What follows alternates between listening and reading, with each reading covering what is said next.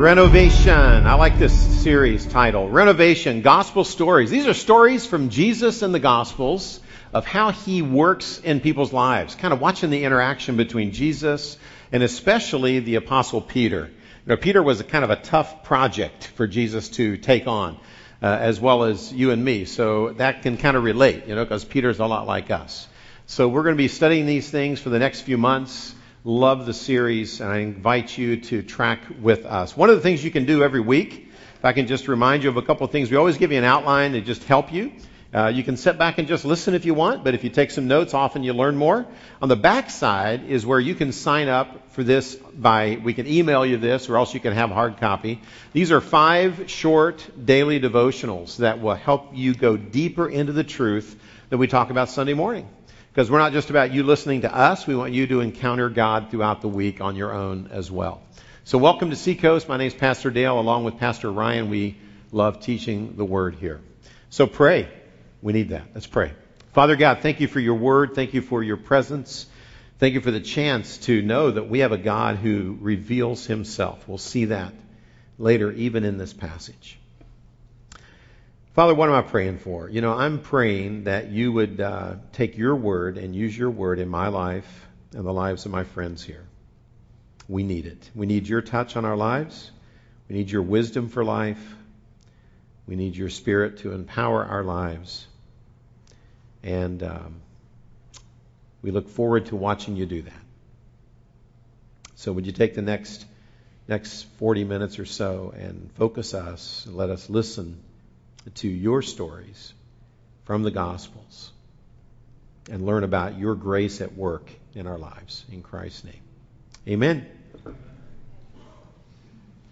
Every year it happens, especially here in California, and I've got to admit, even though it's tragic, I can't turn it off when the news starts.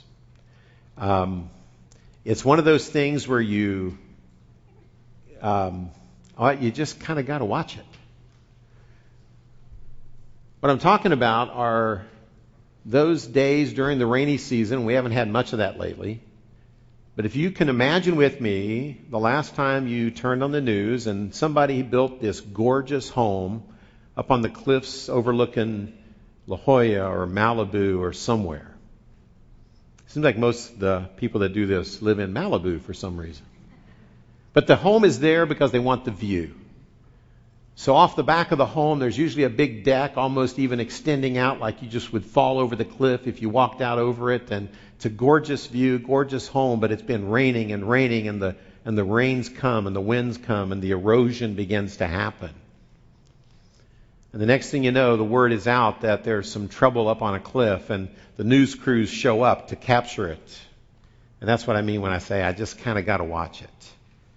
Because what they often do they capture that moment where all of a sudden, usually it's the deck first that just kind of goes, and begins to slip away from the house, and then you see the ground begin to erode a little more, and then all of a sudden, someone's gorgeous home that they've invested their life in just slips over the cliff into the ocean. Boom, it's gone. I grew up in the Midwest, and it happens back there too, but usually it's not as dramatic with the view. Usually it's people want a beautiful home by the river, so they build these homes by the rivers in the Midwest. Have you seen this? And all of a sudden the storms come and the water rises and the water begins to erode that sandy soil, and next thing you know, the whole house just slips into the water, and you see this home floating down the river. And it's tragic. But yet Jesus himself, when he talked about life, he told a story that was very, very similar to that. And we're not going to study that story this morning, but it kind of sets us up for the theme of this passage. Jesus put it this way. It was in Matthew chapter 7. It's in Matthew chapter 7 if you want to write the reference down or even look it up or just listen, but we're not going to be there long. So just listen to me, okay? Matthew 7:24. Write it down. Look it up this week. It's the very end of the Sermon on the Mount, the longest sermon Jesus ever gave that's recorded in Scripture. Jesus has been talking about a relationship with the living God and how to have it and how to not have it and how to make sure you don't miss it. And he ends that sermon with this story. He says, there's kind of two ways in which you build life. He says, let me tell you a story. He says, once there was a man who built his house, and he was very wise, and he built his house on a rock, and because it was built on bedrock, the storms came and the winds blew and the rains fell, but the house stood firm. And then there was another man that wasn't as wise, and Jesus says he built his house kind of on sandy soil, and the rains came and the winds blew and the storm came and the house fell. And he ends by saying, and its fall was very great. And then basically he says, build on me. Build on me. And as you listen to that story, what Jesus highlights is a very simple truth that applies to construction, but it also applies to renovation of our lives. And that is, foundations are foundational. Say that with me. Foundations are foundational. I want that to stick to you today. Foundations matter. Foundations are crucial. Foundations are very, very expensive and important. If you've ever been a builder or built a home or built a project, you know how much money and time goes into stuff that you will never see. Right? Mr. Architect over here? Yeah. Yeah, you know how much money and time goes into stuff you'll never see. They dig down, and how deep do they dig? They're hoping to hit bedrock. If they don't hit bedrock, they've got to hit enough compaction, and they got to come in and compact it and compact it and compact it until finally they can hopefully lay a foundation under that building that'll be strong enough to support the beauty that's built on top of it. And Jesus says that life is like that. If you want to build the life that Jesus really wants you to build, foundations are foundational. And today we're going to look at a story that is a foundation story. And it's going to lay a foundation of what I call in the title of the message, truth that you can build on. So listen to the Word of God. Pick it up. Take your Bible, open with me if you have one. If not, always get in the habit of picking one up. Or if you have your iPad, at least quit checking email and go to the Word of God. Amen? None of you are doing that, though, are you? Okay. I have spies. But anyway, here we go. No. Here we go. Here we go. Listen to the Word of God. The context of the story is very short. We're going to study chapter 16, verses 13 and following. But I want you to get the flavor of what's going on, because if you don't see the context and the flavor, you'll never really understand what Jesus is saying to his disciples. To really catch the vibe of Matthew, you go back to chapter 15, say around verse 30, and listen to this with me.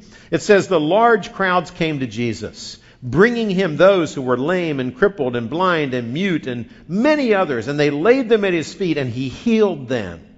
So the crowd marveled as they saw the mute speaking, the crippled restored, the lame were walking, the blind were seeing, and they glorified the God of Israel. And the crowd got so big that Jesus did one of his big public miracles. Remember earlier, you don't remember this maybe, but earlier in their life, the disciples had watched Jesus feed a group of 5,000 men and all of their families with just 5 loaves and a few fishes. Remember that? And Jesus did the miracle of multiplying them, and it fed the whole crowd. Well, you see, round 2 of that miracle is in this passage. It's the feeding of the 4,000. But this is 4,000 men, including all of their children and spouses. So now you're talking probably at least 10,000, maybe 15,000 people. And Jesus says this, verse 32, Jesus called his disciples to him and he said, I feel compassion for these people because they've remained with me until now. For 3 days they're watching me do these miracles and they have nothing to eat. None of them brought 3 days worth of food. And I do not want to send them away hungry to travel home. So let's give them a meal before they leave. So, it's kind of like you, my sermon runs a little long and you say, okay, Dale, I don't want to send these people home without a little pizza. So I order out pizza for everyone. Would that be a great Sunday morning?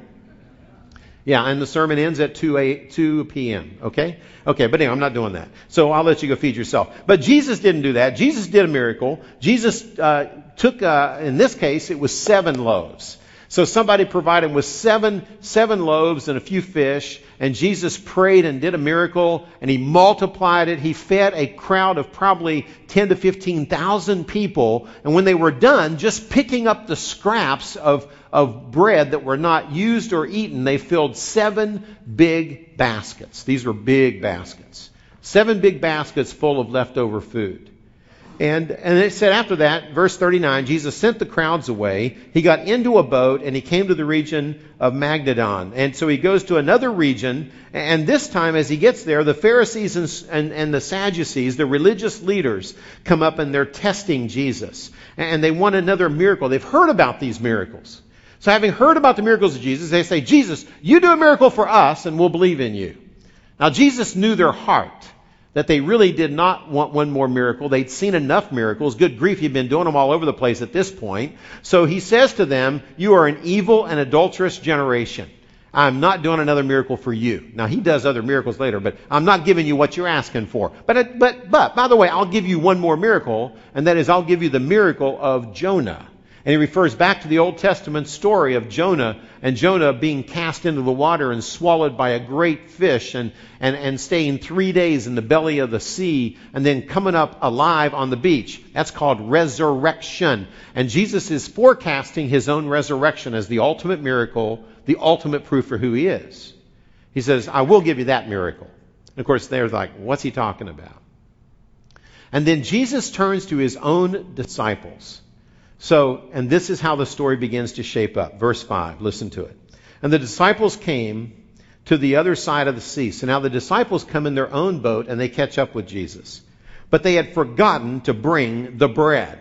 So Jesus, it implies, must have implied, okay, I just did this awesome miracle, 7 big baskets. You got to remember, Jesus and his gang, they traveled. They were on a very tight budget. Someone was probably saying, just collect the leftover bread, bring a few baskets with you. And they get there and it's time to eat and they don't have any bread. I mean, Jesus did a miracle to provide 7 big baskets of leftovers, and the disciples are clueless, and they don't even bring the bread. So they begin to discuss among themselves, probably arguing, I thought you were bringing the bread. No, I'm not the bread guy. You're the bread guy. No, so they begin arguing about the bread. They're all uptight about not having any bread. And of course, Jesus is kind of listening to this, and knowing that he just kind of, boom, makes bread.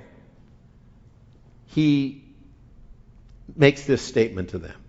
Verse 6, 16:6. Jesus says, watch out and beware of the leaven of the Pharisees and the Sadducees. Now, what is leaven? Talk to me. In modern language, what is that? Yeast. So leaven is yeast that you put in the bread dough with the flour so that it swells up and becomes this beautiful loaf of bread, right? And leaven is often used in Scripture as a symbol of sin. It's a symbol of unbelief. And the reason it's used that way is because, it talks about how a little bit of leaven affects the whole loaf. It doesn't take much to really affect the whole loaf, either for good or for evil. And in this case, he says, avoid or watch out for the leaven of these religious leaders. So Jesus is basically saying, you guys are all uptight about bread. Don't worry about bread. Worry about them. Worry about thinking like them. Worry about letting their thinking begin to invade into your life. But Jesus knows that they still don't get it. They think Jesus is talking about what type of bread to get. So it goes on like this, verse 7. So they began to discuss among themselves, saying, he said that to us. Jesus said that to us because we didn't bring any bread. But Jesus, aware of this, said to them, you men of little faith, why do you discuss among yourselves that you don't have any bread? That's insignificant. Do you not yet understand and remember the 5 loaves that I fed 5,000 plus with the many baskets you picked up? And guess what? We just did it a second time. 7 loaves fed 4,000 and all of their friends and family. And how many baskets did you pick up? In other words, hey guys, haven't I proven to you I know how to make bread? Don't you think I can feed us? Why are you so uptight about that? He says, what I'm talking about is not bread. It's the leaven of unbelief. He says, oh, you of little faith, why are you hung up on bread? And the disciples, again, are just kind of not getting it. And with that, so now we've set the scene for today's kind of big passage. So what's been going on? Jesus is doing miracle after miracle after miracle, making bread here, making bread there, feeding thousands. His disciples are kind of following him around, but they're still kind of clueless. And which is why I love the disciples. I love this renovation series because it's talking about stories of grace at work. Jesus didn't say, you guys just go back and get the bread. That'd be a good punishment for you.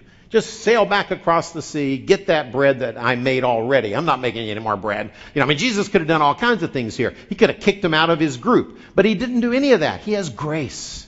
And he's in the process of molding them and shaping them and helping them become his disciples. So Jesus sees this as a teachable opportunity. So Jesus now shifts the topic after the disciples have been missing it. And Jesus is going to give them a chance to hit a home run. Here it comes. Now, when Jesus came into the district of Caesarea Philippi, verse 13, he was asking his disciples, who do people say that the Son of Man is? That is, himself. Who do people say that I am? So Jesus asked, I call it the setup question, because he's got a bigger question coming. And they answer, and they say, well, Jesus, we know that. We can answer that. Some say you're John the Baptist. Others say you're Elijah. But still others say you're Jeremiah or one of the prophets. Now, why do they say this? Well, they say this because the word on the street on Jesus was this. He is incredible. No one teaches like he teaches. No one does miracles like he does miracles. So they knew he was something special. He was at least a holy man of God, and nobody disagreed with that. Even his enemies recognized he was some type of a holy man. So they thought maybe he's John the Baptist. Now, why would they say John the Baptist? Who knows what John the Baptist was doing at this time when this story happened? Anybody know? Where was John the Baptist? Nope, he wasn't in prison. He started in prison. He was dead. How did he die? He was beheaded. So John the Baptist already had his head chopped off, man. Everybody knew that. So John the Baptist, the idea was, wow, this new teacher like Jesus, he's teaching the same kind of stuff John the Baptist was, and he's doing miracles. Maybe John the Baptist has come back from the dead. Because people that come back from the dead, it takes someone like that to do these kind of miracles. So, and you got to remember, you said, why would they mix up Jesus and John the Baptist? Well, how many photos of the two do you think were floating around?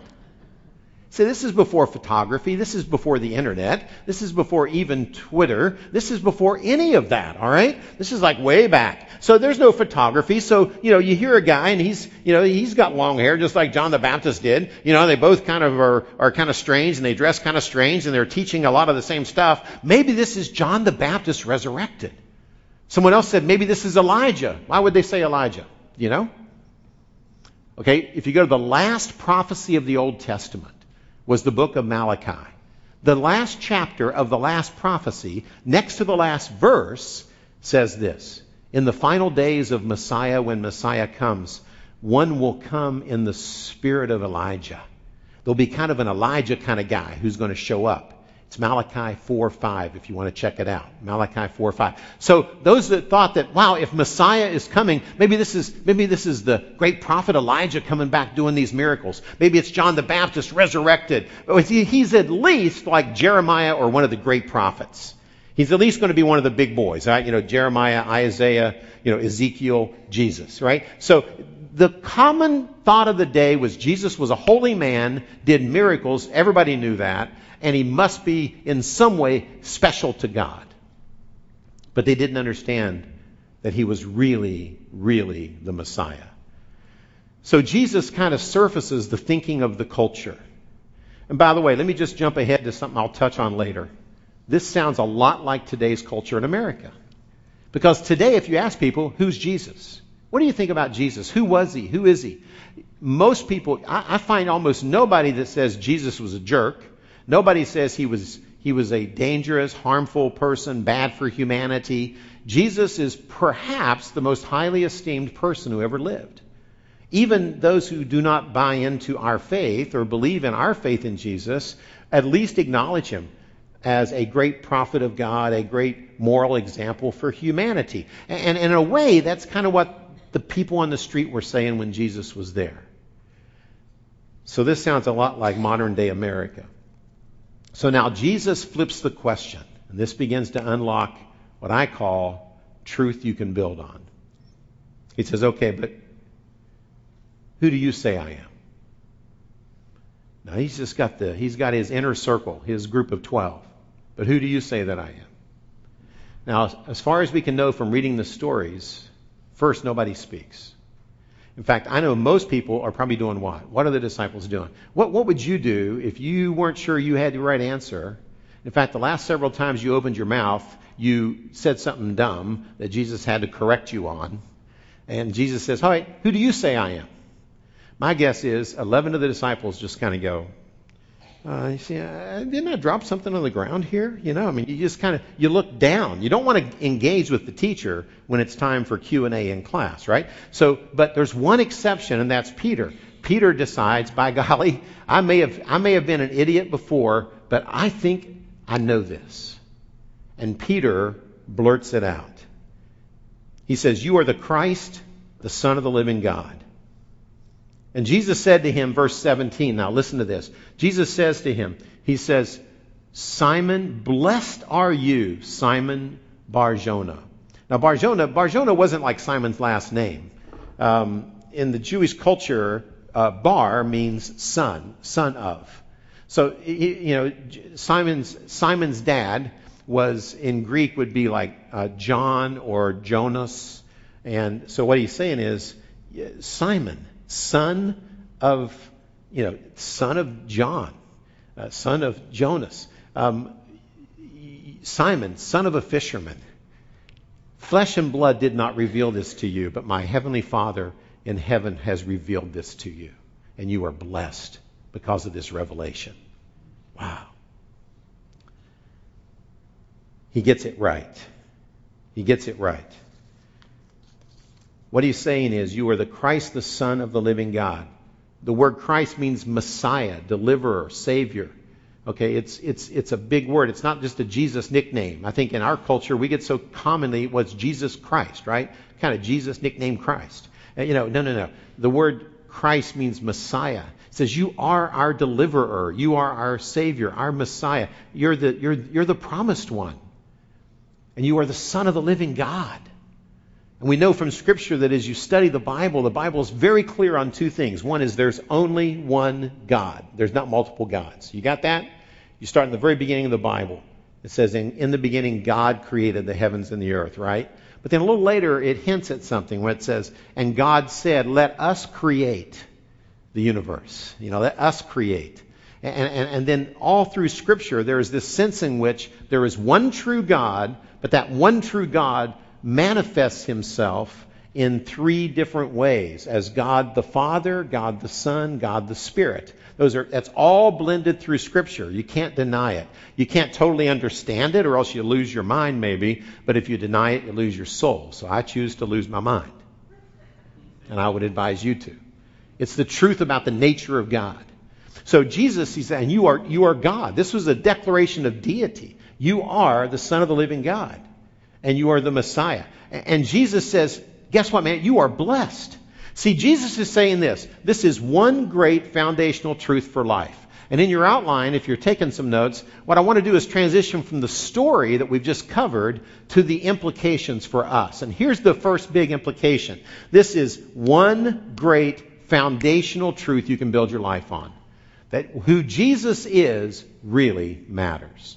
That until you figure out who Jesus is, and you're blessed to understand that, you are going to struggle with life, and especially struggle with your relationship with God, but you're going to struggle with all of life, because it's based on understanding God. If I go through life, and I don't know everything, that's for sure, but the most important truth for any human being who's going to live in a world created by God with an eternal soul that will someday stand before God, there is no more important truth to know than truth about God. Everything else is secondary. I love education. I got a bunch of education. My kids got a bunch of education. They got degrees and college degrees and master's degrees and I got an honorary doctorate, which is the best way to get one. But the reality is The reality is, I got a THM in theology and got an extra degree and blah, blah, blah. But education without knowing who God is doesn't get you too far. So he says, you are blessed if you grasp the truth about Jesus. You are blessed to know this. This is the ultimate beginning of blessing in your life. That's what Jesus says. Now, there's no doubt our culture is confused on Jesus. I've already kind of shared that, in that the most common thinking of our culture today is Jesus was very cool, very great, role model for most of humanity, and should be in the top 3 list of the greatest human beings that ever lived, if not number 1. That is common thinking in the culture, even among those of other religions, other faiths, or no faith at all even.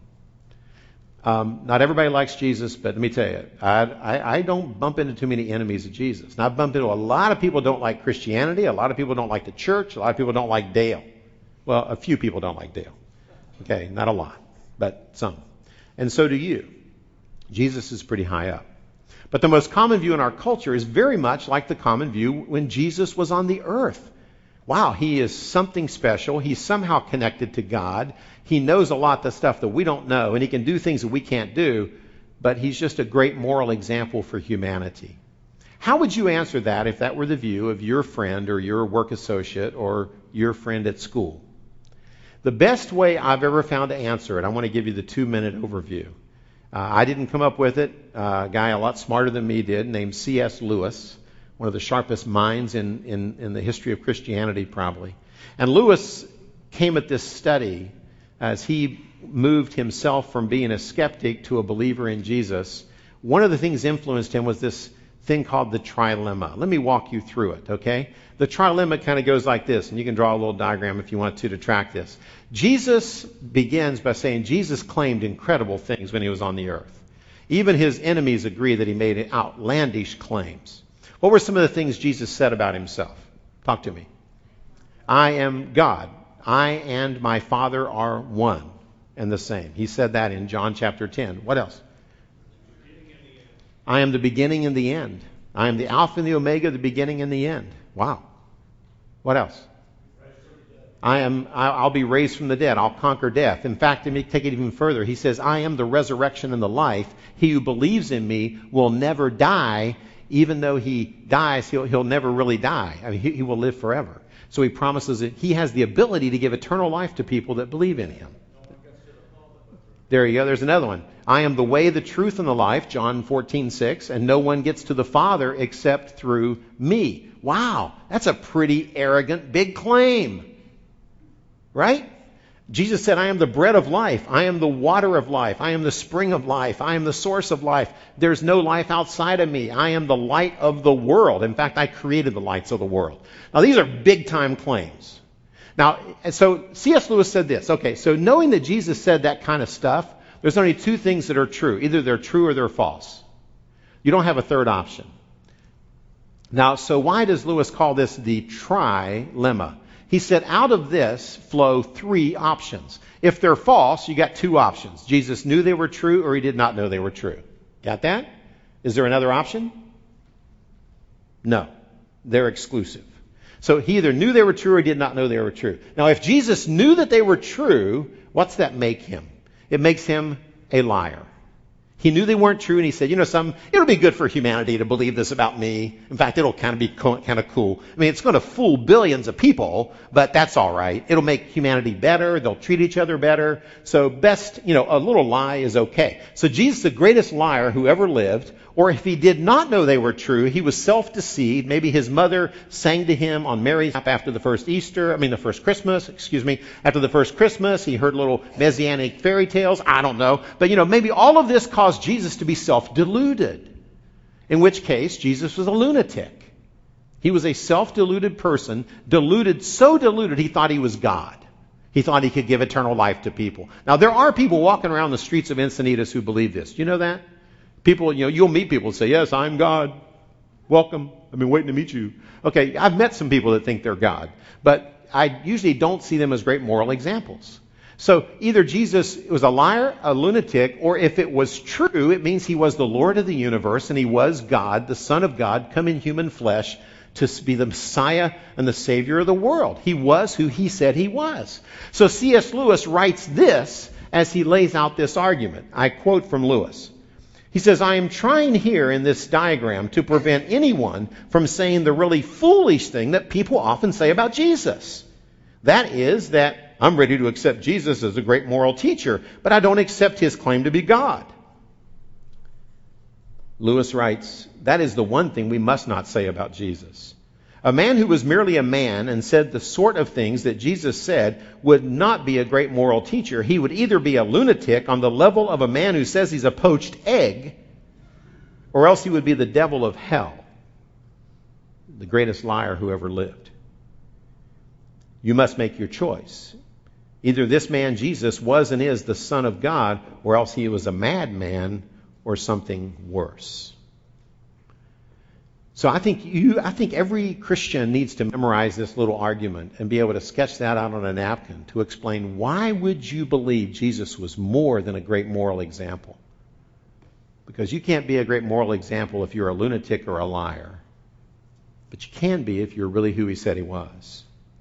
But let me return now to what Jesus now declares to Peter. When Peter proclaims this foundational truth, remember, this truth is the foundation for your life. That's my point of the morning, is who Jesus was. You are the Christ, the Son of the living God. There are 5 consequences that kind of flow out of this. And I love the Bible because, see, these are not Dale's ideas. This is right in the Scriptures. There are 5 things, I hope you see those in the next 2 verses, that if you know and believe that Jesus was who he said he was, 5 things are true of you. Number 1, this truth about Jesus is the greatest blessing you'll ever get. No greater blessing than understanding the truth about God.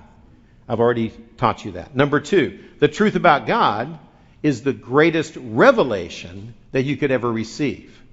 But notice that Jesus says this is a revelation, not a discovery by Peter. Big difference there. Notice in the text, he says, blessed are you, Simon, son of a regular fisherman, son of John, because flesh and blood, mere people, did not reveal this to you, but my Father who is in heaven revealed it. Underline the word revealed. See, there's a big difference because most of the world thinks that when it's time to figure out God, you need imagination, you need intellect, you need reason, and there's nothing wrong with having an active imaginative brain in which you turn your brain on to think. Nothing wrong with having the ability to think, right? But yet what Jesus points out is, hey, guess what, Peter? This doesn't get discovered by mere thinking because it's truth about God. So therefore, here's my point. Truth about God, any truth about God has to come from revelation, not inspiration, speculation, imagination, or reason. Why is that? Real simple. You're not God. That's a discovery for some of you today. Turn to the person next to you and say, you know, you're pretty cool, but you're not God. You should do that right now. Some husbands need to hear that. Yeah. See, you're not God, I'm not God. And here's the other deal. You haven't been to heaven and come back to tell people about it.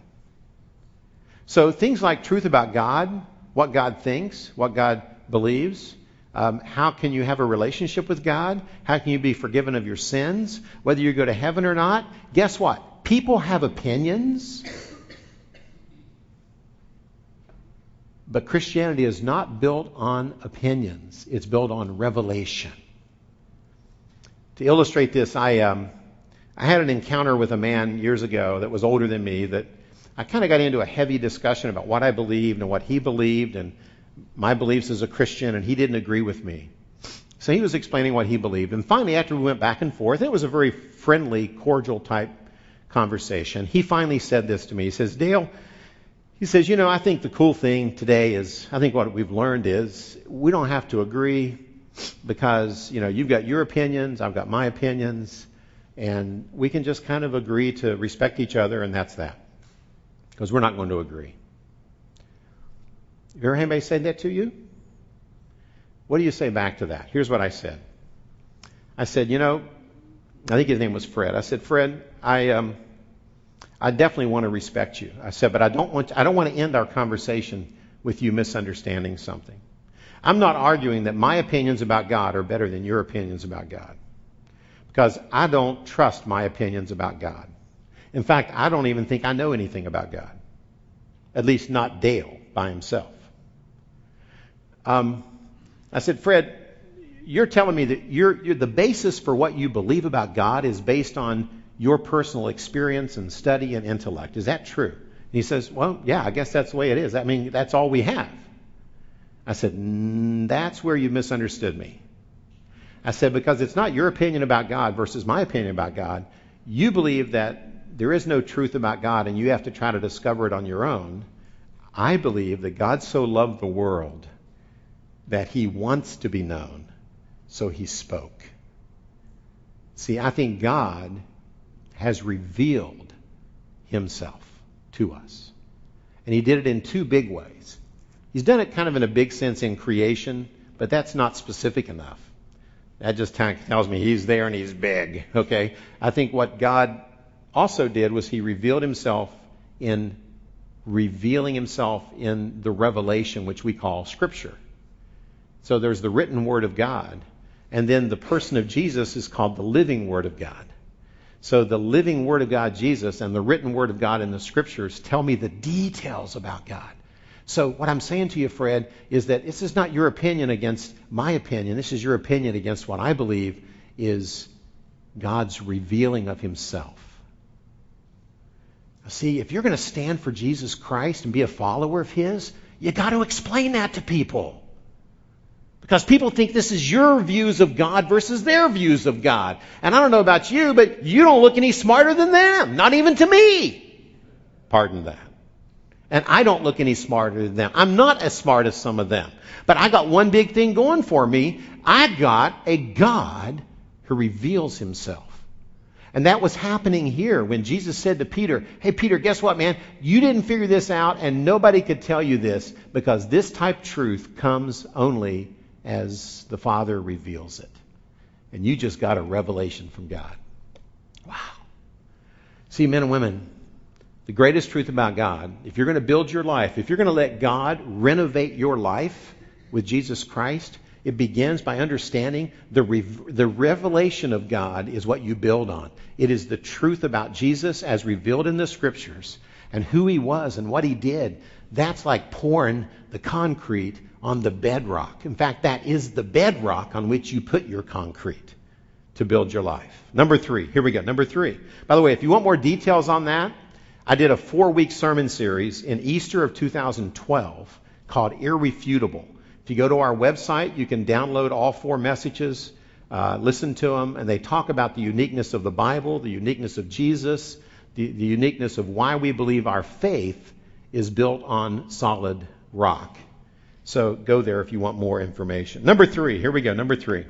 The truth and faith in Jesus is not only a blessing and a revelation, it is transformational. That's our third word of the morning. It's a blessing, it's a revelation from God, and it's transformational that affects the total life renovation. It's funny the way Jesus reveals this. He says, Simon Bar-Jonah, because flesh and blood did not reveal this to you, but my Father who is in heaven did. But I say to you that you are Peter, and upon this rock I will build my church. We'll come to the second half in a minute. He says, you are now Peter. You see, that wasn't his name. Simon was his name.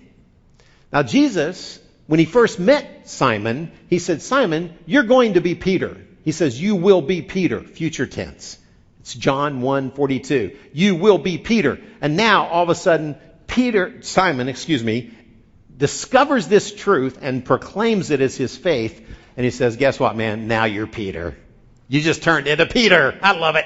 See, because Jesus is in the business of transforming all of us from who we were before Christ to who he dreams of us to be with Christ. And it's captured in that change of names. When you changed a person's name in the Jewish culture or the Greek culture or the Roman culture, in any of them, when you changed their name, it was because you are a new person. It's a new identity. Wow. So he changes officially. He says, yeah, you're not Simon, man. Now you have become Peter. Now, and he says, upon this rock I'll build my church. Because Peter, or Petros, means rock or boulder.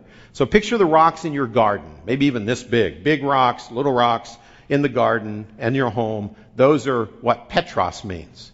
But then he says, upon this rock I'm going to build my church.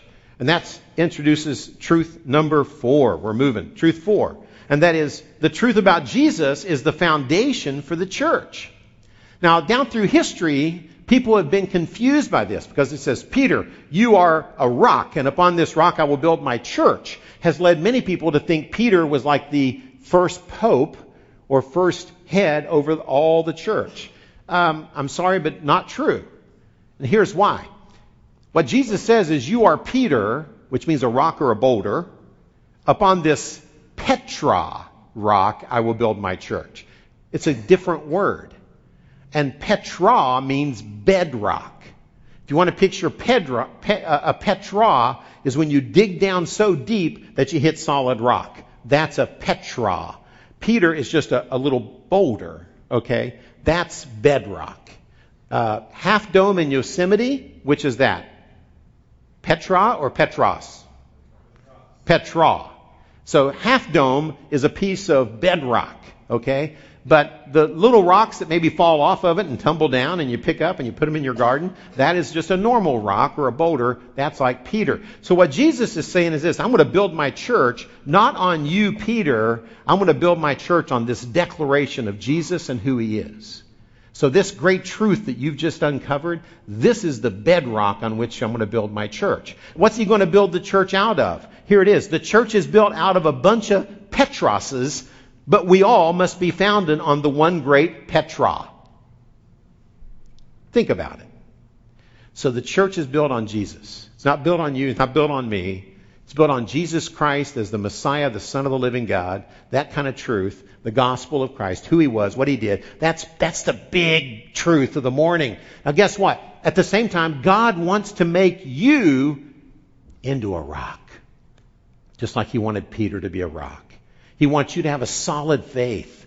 He wants you to be strong in Christ. He wants you to be able to make a difference in your world. He wants you to be a piece of the puzzle of building the church. Because the church is built out of a whole bunch of rocks. And each of us have the chance to be a rock, be a part of the building of the church.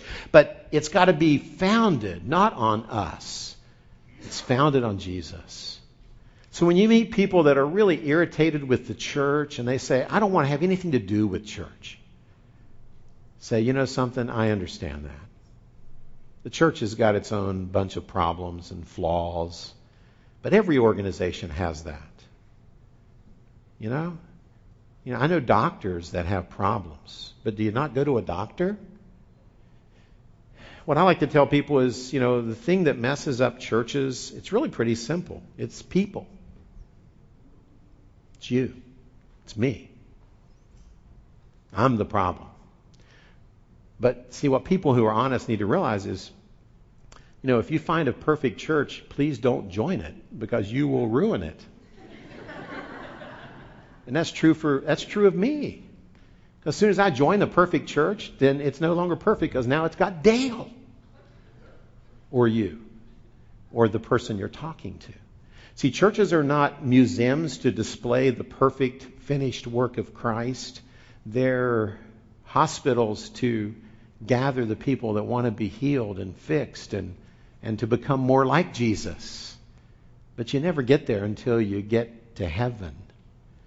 So realize that Jesus is not teaching that he's going to build his church on Peter. He's going to build his church on the bedrock of Christ. Last but not least, he then says a really confusing thing in verse 19.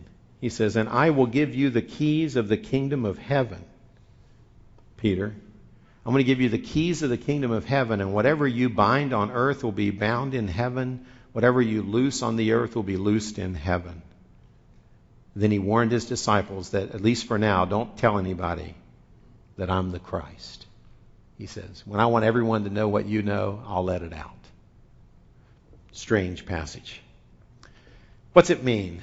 Well, there's a lot of different interpretations of this passage, but here's what I believe it means. I do think Jesus was saying, Peter, I'm going to use you in a very unique way to unlock the gospel to the world, to let it loose. And when you study the book of Acts, in Acts chapter 2, in the first big proclamation of the gospel to the Jews was done by who? Peter. If you go to Acts chapter 8, where there's the unlocking of the gospel to the Samaritans, who delivers the message? Peter. If you go to Acts chapter 10 and the dialogue about the untaking of the gospel to the unveiling of the gospel to the Gentile world, who does it? Peter. If you go to Acts chapter 15 and the big debate over what it takes to be a part of the kingdom of God, and if you're a Gentile like most of us, the answer again was Peter. Peter was used uniquely to launch, to unlock the mystery of the gospel to the world. And I think that's what that's in reference to. But I have to admit, this is one of those passages that has caused me to scratch my head, and you can tell I've done a lot of head scratching over the years, okay? Okay, don't laugh that loud, but it's okay. God loves me just the way I am. So what's the implication of this? Knowing Jesus transforms my life because it infuses it with eternal significance. We started today talking about building. So when I come through high school, I have the second highest GPA in my class, and I get voted most likely to succeed. Now, I don't share that with any sense of pride, because all of us who are old enough to be out of high school a few years know how much that mattered. But I was doing pretty well. That's my point. My oldest brother had gone away and become a civil engineer and had a big job. And my brother number 2 he was in medical school at the time and became a surgeon. And my dad knew that with our God-given abilities, maybe even Dale can do something. So I read an article about an architectural engineer that was young and had started an architectural firm, and he was good at creative buildings of buildings. And ever since I was a little kid, I built stuff. So I thought, you know something, I'm going to do what he did, because I read this article in Time magazine, how he got paid $35 million to design this big mega complex down in Florida somewhere. And I thought, wow, I can do that. I could design one complex, collect $35 million, and retire. So this was my dream. I wanted to be an architect. I wanted to make big bucks. That was my dream, and I thought, I can do this. Forget my brother. He's going to be a surgeon. I mean, he's going to have to mess with sick people all the time. I got a better idea. So I was going to be an architect, and what changed that? What changed that, and by the way, if you're an architect, we need that. We need good ones who love Jesus. But for me, what changed that was I could spend my life building buildings. I could spend my life helping unlock the greatest truth that people need to know and changing lives forever. And so can you. Because the scriptures teach elsewhere that really each of us hold the keys to the kingdom. Because you have the mystery of God revealed to you if you know Jesus. And you have friends who, unless somebody puts the key in and turns that lock, they are imprisoned by their sin and their separation from God. And only Jesus Christ can unlock them, can unlock their soul and give them eternal life. Only Jesus can do that. You can't do that. I can't do that. But you know what we do have? You have the key, because you know the story. So you hold the key to eternal life for people. Love your friends enough to at least give them the key. And whether they're willing, by the grace of God, to put it in the lock and turn it, You can't control that. That's between them and God. Only them and God do that. That's the mystery of the sovereign work of God in their life. But you know something? You have the key. For heaven's sakes, let's move toward being a church that whether we're in Africa or whether we're in Encinitas, we are loving our people toward Jesus. We are giving them the keys to the kingdom of God. That's my dream. I don't want to build any buildings. Much more fun to unlock people who need Jesus. Pray with me.